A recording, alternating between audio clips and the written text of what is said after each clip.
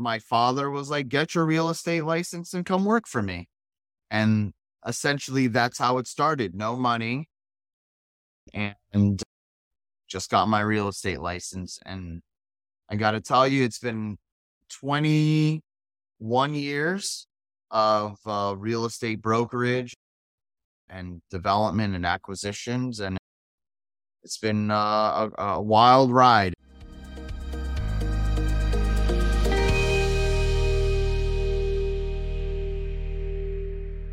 This is your daily real estate syndication show. I'm your host, Whitney Sewell. Our guest today is Chris Okada. He's CEO of Okada and Company, a commercial real estate development, management, and brokerage firm based in New York City. Founded in 2002. So he focused on tenant representation, small, medium-sized companies, plus sales, leasing, middle market buildings across Manhattan. During the financial crisis in 2008 and 9, he refocused on distressed mortgages, collateralized by buildings in Midtown Manhattan, and achieved nearly $700 million in distressed debt sales. Acquired core plus value add properties throughout New York City after market recovery. They've done a lot, but they've been in this business a long time. We talk a lot about their focus. Why New York City? But that is their backyard, and he knows that market so well. But also not just the market, but the asset class there. You're going to hear him talk about office. That has been their focus. And why office? And even what that looks like from the front row. You're going to hear it from Chris today. And again, this is a series, so you're going to hear him over a couple of days. I know you're going to learn a lot from Chris. Welcome to the show. Honored to have you on. I was looking at just your experience and even your focus in the market that you're in. I'm looking forward to diving in and just learning why that market, your focus there, what's happened, and even going back a few years, lessons learned, whatnot over the next couple segments. But honored to have you as a guest. Welcome. Thank you, Whitney, so much. I hope I can bring value to you and your listeners. And however I can help you, please let me know. Yeah, no, I'm grateful, very grateful. Well, let's jump right in. I want to hear. I'd love to hear a little more background about yourself. Why real estate? What brought you to the market that you're in as well? But where did you come from? Maybe even before commercial real estate. Yeah, sure. So I am second generation in commercial real estate in New York City. We are a family office. My father came to the United States from Tokyo, Japan in 1967, and really came from nothing and had $200 to his name and really wanted to live the American dream. And after working in vegetable and food companies for a couple of years, he opened a newspaper and it said, "Make your dreams come true, become a commercial real estate agent." So he answered one of those ads in the New York Post or New York Times. And in 1969, started in being a commercial real estate agent. I focused mostly on New York City retail in Midtown Manhattan. And if you could imagine the 60s, and I wasn't born, but the 60s and the 70s were very different, especially in Midtown. And he really made a name for himself in the 70s and 80s by focusing and creating a niche, which is very important for those listening. Created a niche representing large manufacturers from Japan, and our biggest client was Toyota Motor Company, along with Honda, Mitsubishi, Panasonic, Kawasaki, and Suzuki. And every large manufacturer in the 70s was the beginning of globalization, and the 80s. There was no internet.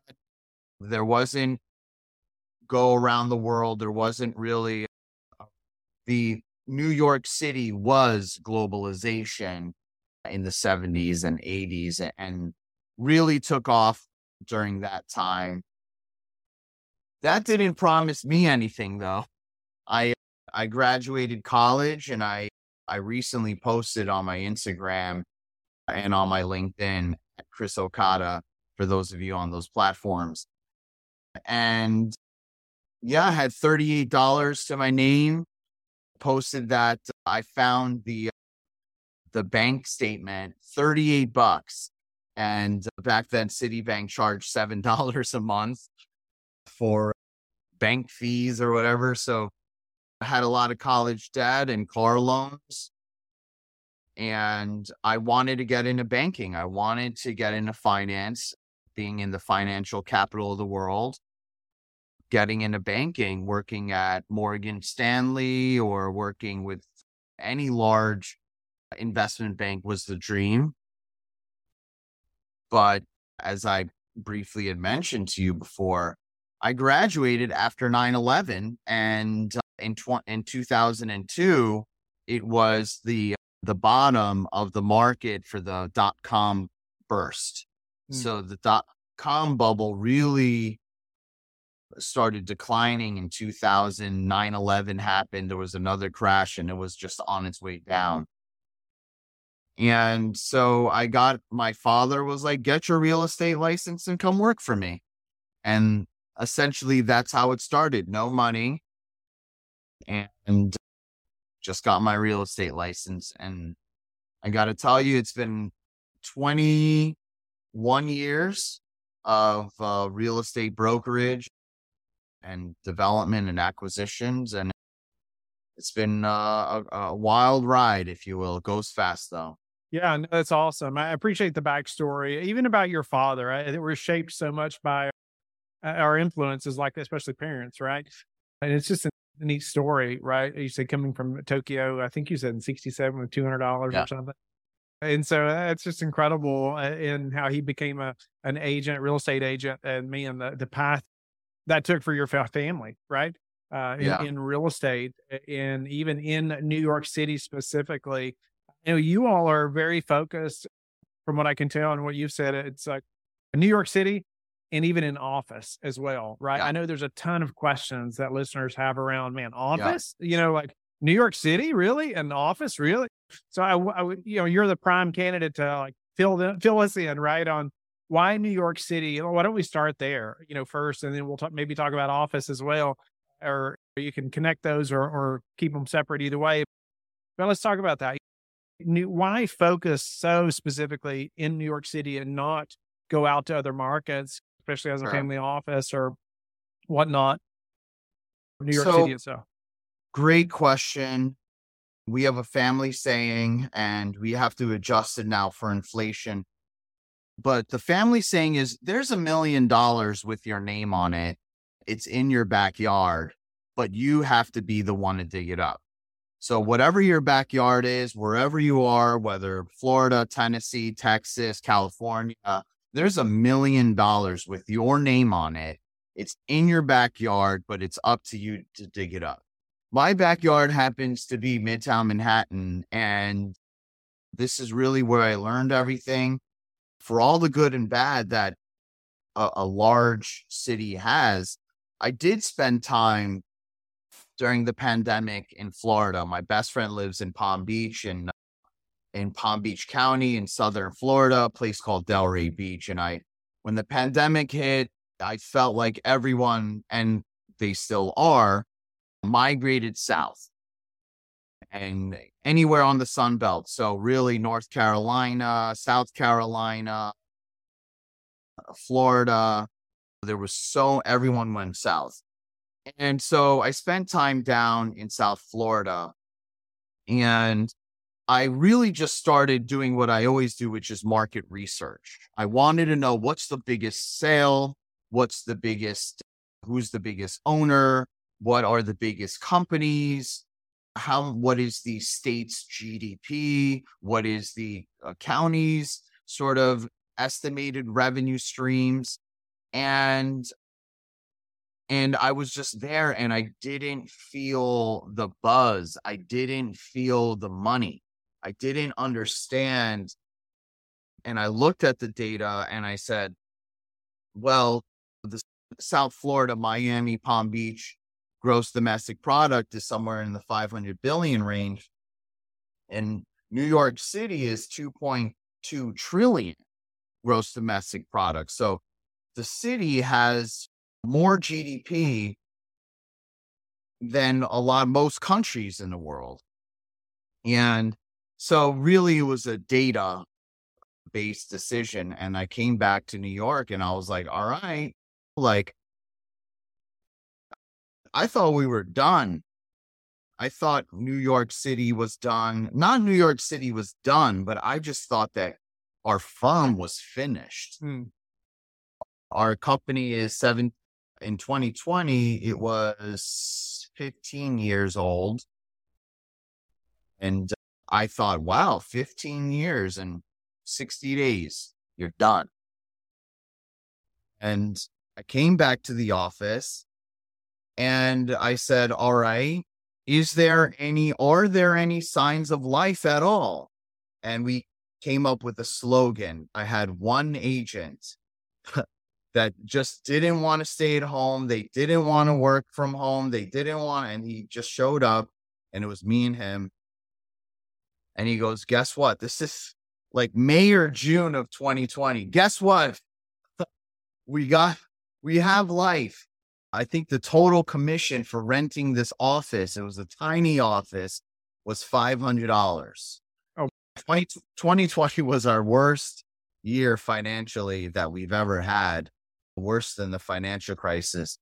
And he was excited because it was a sign of life. $500, office, small space, 200 feet. We need those people in our life that see the cup half full, right? Yeah, I mean, it was just because this associate's been with me since, I'd like to think 15 years at this point. And we've done a lot of business together every year, lots of deals. But to see him say, hey, we got $500 and us both lighting up over $500, because it was a sign of life. And that's sort of what we want and what we needed to see. And if anyone out there, any one of your listeners are going through a tough financial situation, and you will, and we all will, because our careers are up and down. I don't care what career you're in, but you will have highs and you will have lows. And if you don't, that means you haven't taken appropriate, measurable risk. And so all you got to do is just see one sign of life.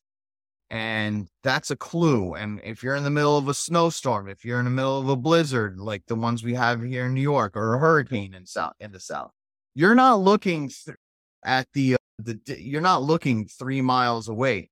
It's step by step. If you're in the middle of a blizzard, for example, you just want to get one step in front of the other. And that's what the $500 means. Love that. I feel like that's so wise and seeing the positive side of that. But then, man, just what you just said, you're going to be in blizzards, right? Especially if you're an entrepreneur. I mean, I love what you said too. If you're never feeling a blizzard, man, you're not taking enough risk probably, right? Or at least a little bit of a blizzard. I love that thought process. I think that's a challenge, right, to the listeners and myself. I've heard that even before I was an entrepreneur. I've heard so many people say, hey, it's either feast or famine so often, right? As an entrepreneur, as a business owner. But I think every time there's a famine, there's also, and hopefully this happens, right? There's a lot of education that happens, right? And so you see the next one coming better, right? You're better prepared, hopefully. And you're even able to know how to better resolve or take risk, right? More calculated risk maybe for the next time. That's helpful. So highs and lows. What about, we talked about, man, you all are so focused there. I love the quote, there's $1 million in your backyard. You have to go dig it up. And you all are hyper focused in that market. But what about the why office, especially now, right? Yeah.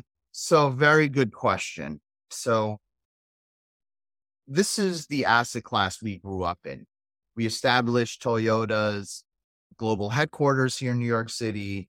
Same with Panasonic when they were a large entity. And so they needed me. The owners were calling me and saying, Chris, can you help us rent our space? And I said, yeah, I just said, yes, I can help you rent space, but this is what we need. And then we took a step back. Everyone's on their cell phones. I'd like to think anywhere from 10 to 60% more in 2020. And now gradually, hopefully people are being more present when they're with their families or when they're at the office. But during the pandemic, we were on our phones way more. Okay, so what does that mean? Social media has to increase, virtual tours have to increase, photography has to increase, videography has to increase. Whatever we do, we need to now pivot fully to be on our cell phones, because that's the only chance that people are really going to see. They're not going to see us on the MLS as much. Maybe they'll spend time on it. I mean, if you're in residential, everyone's on Zillow all the time looking at, even if you have your house, even if you have your home, your people are still looking just for maybe a dream home, the next home, their second home. Did their house go up in value? People that are in real estate and in business just love browsing. So we have to be there. And commercial real estate, I'd like to think, is around 10 years behind technologically, social media wise, advertising wise with residential. You see all the beautiful homes on social media. You don't see that in office. You don't see that in retail. You don't see the social media influencers being like, oh, look at this beautiful office. You see them with these pools and these homes and the Ferraris and the Lamborghinis in California or Florida, and here in New York City, the billionaire penthouses, $100 million, $50 million apartments. So we just started shifting our strategy to be more mobile. And because of that, the average commercial real estate executive, I'd like to think, is in their 50s or in their 60s, and a lot of time in their 70s. So the demographic, which we bring, being in our 40s and 30s and 20s, is we just needed to enhance the advertising. So we started doing that, and we started a office square footage counter. The clock started January 1, 2021. And you'll hear in the news that New York City has 100 million square feet of vacant office. So what does that mean? I said, well, I think we could help out 3%. We'll help out 3% because the city has hundreds of millions of square feet in general. The vacancy is 100 million feet. Even though we do a lot of business, we're still small. So I think that we can help out with 3%. And that's our post-pandemic contribution to this community here in New York City. So today we're at around 520,000 square feet of office square footage leased. Today we have transacted in 96 commercial leases here in Midtown Manhattan. That is a record for us. Our market share, we're up to 3 million square feet of exclusive agency. And we acquired one distressed property in an area called the Flatiron District in Midtown South, really. And it's like the Ritz-Carlton is here and the Virgin Hotel just opened. And yeah, I'm all in on this. I'm all in. And so people outside are not doing well. I hear the complaints all the time. It's slow. But I believe, and I saw that even with office, even in this evolving time, how does a landlord, evolve with those times? How do investors evolve with those times? So now, office, when you think about an office space, whether here or San Fran or Florida, you think gray with cubicles and rows of cubicles, but that's no longer the case. You got to have things that are interesting, artwork, Mm. design, thoughtfulness, TLC, lots of loving, lots of design, love, whatever it is you got. There's got to be something interesting. And so that's essentially what we encourage our owners to do. What Yeah. can they do that's exciting? Is there an architect you like? Is there a gallery that you can collaborate with? Is there an influencer online that we could somehow do something interesting with social media? Get creative, get fun, get excitement, get loud, throw a party. What I'm hearing too is, and what I love about like the blizzard, like we were talking about earlier, right? It makes you think outside the box like you've never Yeah, thought before, right? It makes you learn and do things and improve, right? In ways and get creative like you've never had to before. You thought you were maximizing that before, right? But now it's like, man, if we'd have thought of this right a long time ago, a number of these things. I speak to like just from the front row, right, of the office space. How yeah. are buyers making it happen right now? How are they getting a lending if they are? How are they financing these deals at the moment? Or how many are Very good being question. converted from office to something else, or thoughts around some of those things? Very good question. Let's talk micro and then we'll talk macro. We'll talk New York City and then we'll talk nationwide. Yeah. 100%. The workforce, how we work is changed forever. There's no question about it. I believe at the very best, depending on on your point of view, at the very best, we are a 4-day work week now in the office. At the very best, 2 to 3 is a lot more common. There are firms and technology companies that are 100% remote with a 2,000 square foot small, just to have a physical location, and they could have 500 employees, but just have 1,000 feet just to have a mailing address. The world has changed. The world is different forever in the United States. Maybe 20, 30 years from now, there may be a massive, some kind of financial problem. And we as a country come together and we all say, we're going back to the office because we need to win this war of some sort. But today, it's been 3.5 years since March of 2020. New York City is sitting at a 50% office occupancy, meaning that a big law firm or a big accounting company may have 100,000 feet, but at the very top, the utilization of their space is 65 to 70%. And Mondays and maybe some Fridays, they're only at 25%. So New York City on average is around 50% utilization. That's one study by Castle Key Card Systems, which tracks the key cards. So this is their data, and they have a weekly rating of different cities around the country. We are stuck at 50%. We have been at 50%, has not improved.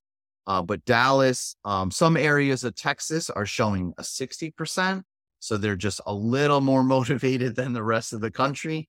But places, especially tech heavy centers like San Francisco, when you hear ghost town, unfortunately is still true.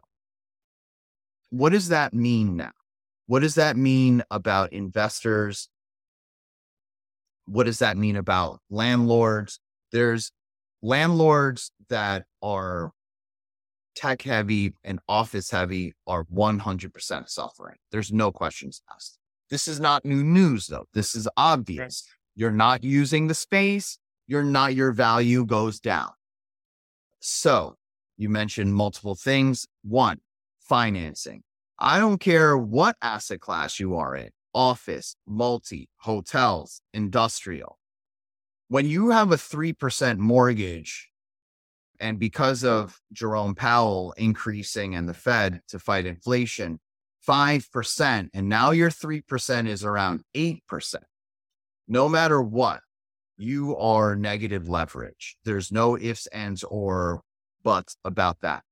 The property value has come down because the debt service coverage ratio is higher now.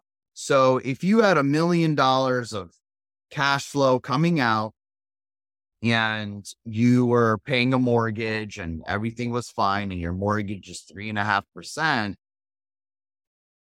and nothing has changed, your property is 100% leased, it's the darling of your portfolio, but the bank now is saying, oh, our interest rates are 6.5 because we love you.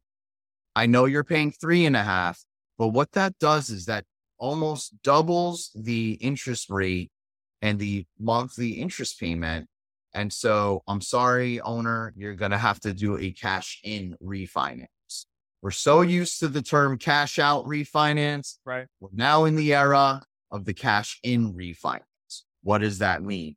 That means you're going to have to come out of your pocket and post another $1 million or $2 million. And if you can't, you're going to have to sell some other properties to cover that. And that's sort of what we're seeing. We're seeing consolidation. Is that bad? Yes. Is that bad for everyone? No. Here's why it's not bad for everyone. Let's say you have no property. Let's say you have nothing.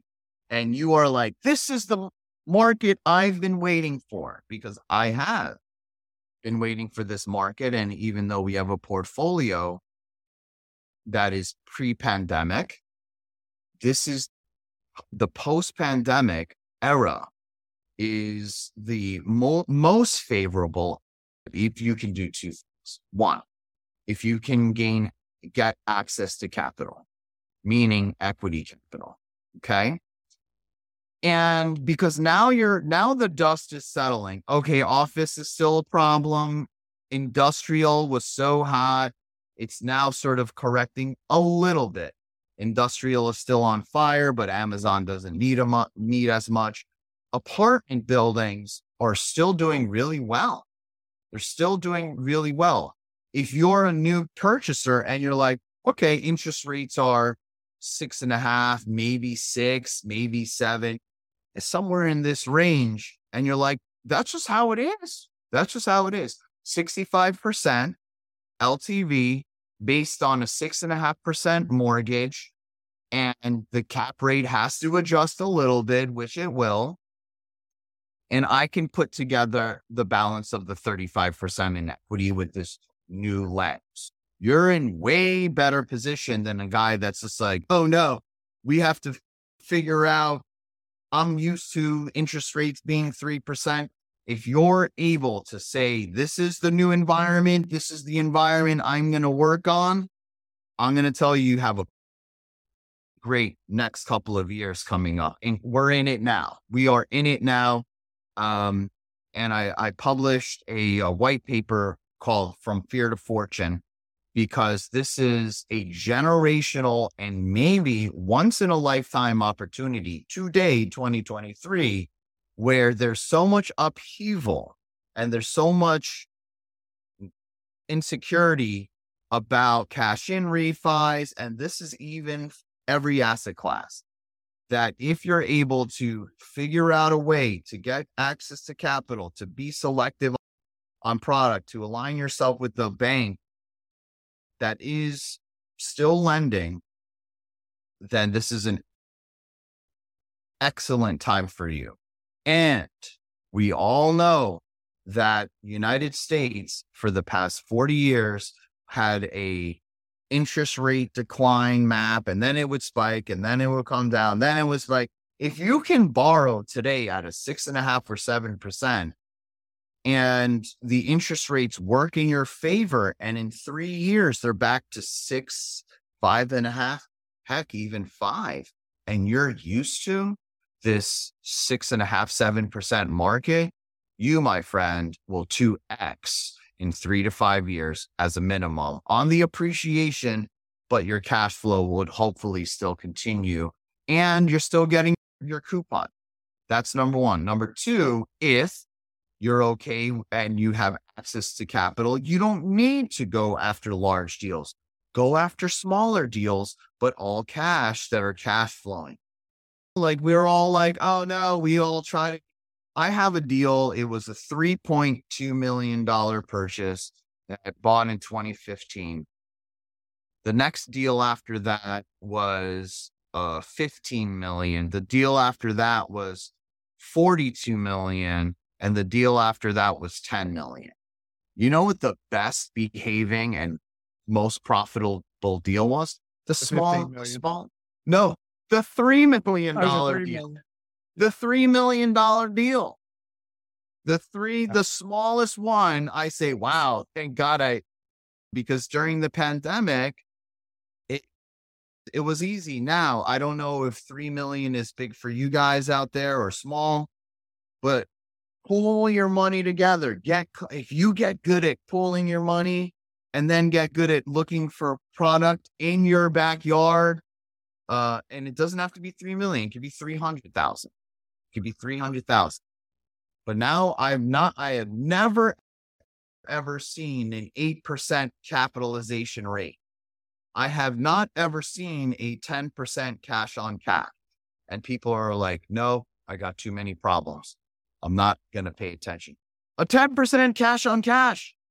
I mean, I've never seen that. So my days are filled with working in the business. If you take a step back, turn the page, create a new, I don't know if you guys journal or whatever, but philosophically, there should be a new book, a fresh new chapter, and it should be called From Fear to Fortune. You don't have to call it that. You could call it 23 and Beyond or Once in My Lifetime. And we're here. Chris, man, we could continue this conversation forever. I love this. You just brought out so many great points. Unfortunately, we're going to end this segment, and I want the listeners to know that we're going to do another segment tomorrow. They can come back and hear, and we're going to continue this conversation. I want to ask Chris about a few other things. Chris, tell them though where they can find this article From Fear to Fortune, but also where they can learn more about you. Great. So the first place is fromfeartofortune.net, and it's a white paper, and literally it's a mathematical and historical data white paper on why this is the best time to buy, because everyone's in pain. That's one. And social media on all platforms at Chris Okada, Okada. For those listening on audio, Chris Okada on all social media platforms. And you can hear me ranting and raving about this is the best time ever. And thank you, Whitney, for having me here. Thank you for being with us again today. I hope that you have learned a lot from the show. Don't forget to like and subscribe. I hope you're telling your friends about the Real Estate Syndication Show and how they can also build wealth in real estate. You can also go to lifebridgecapital.com and start investing today.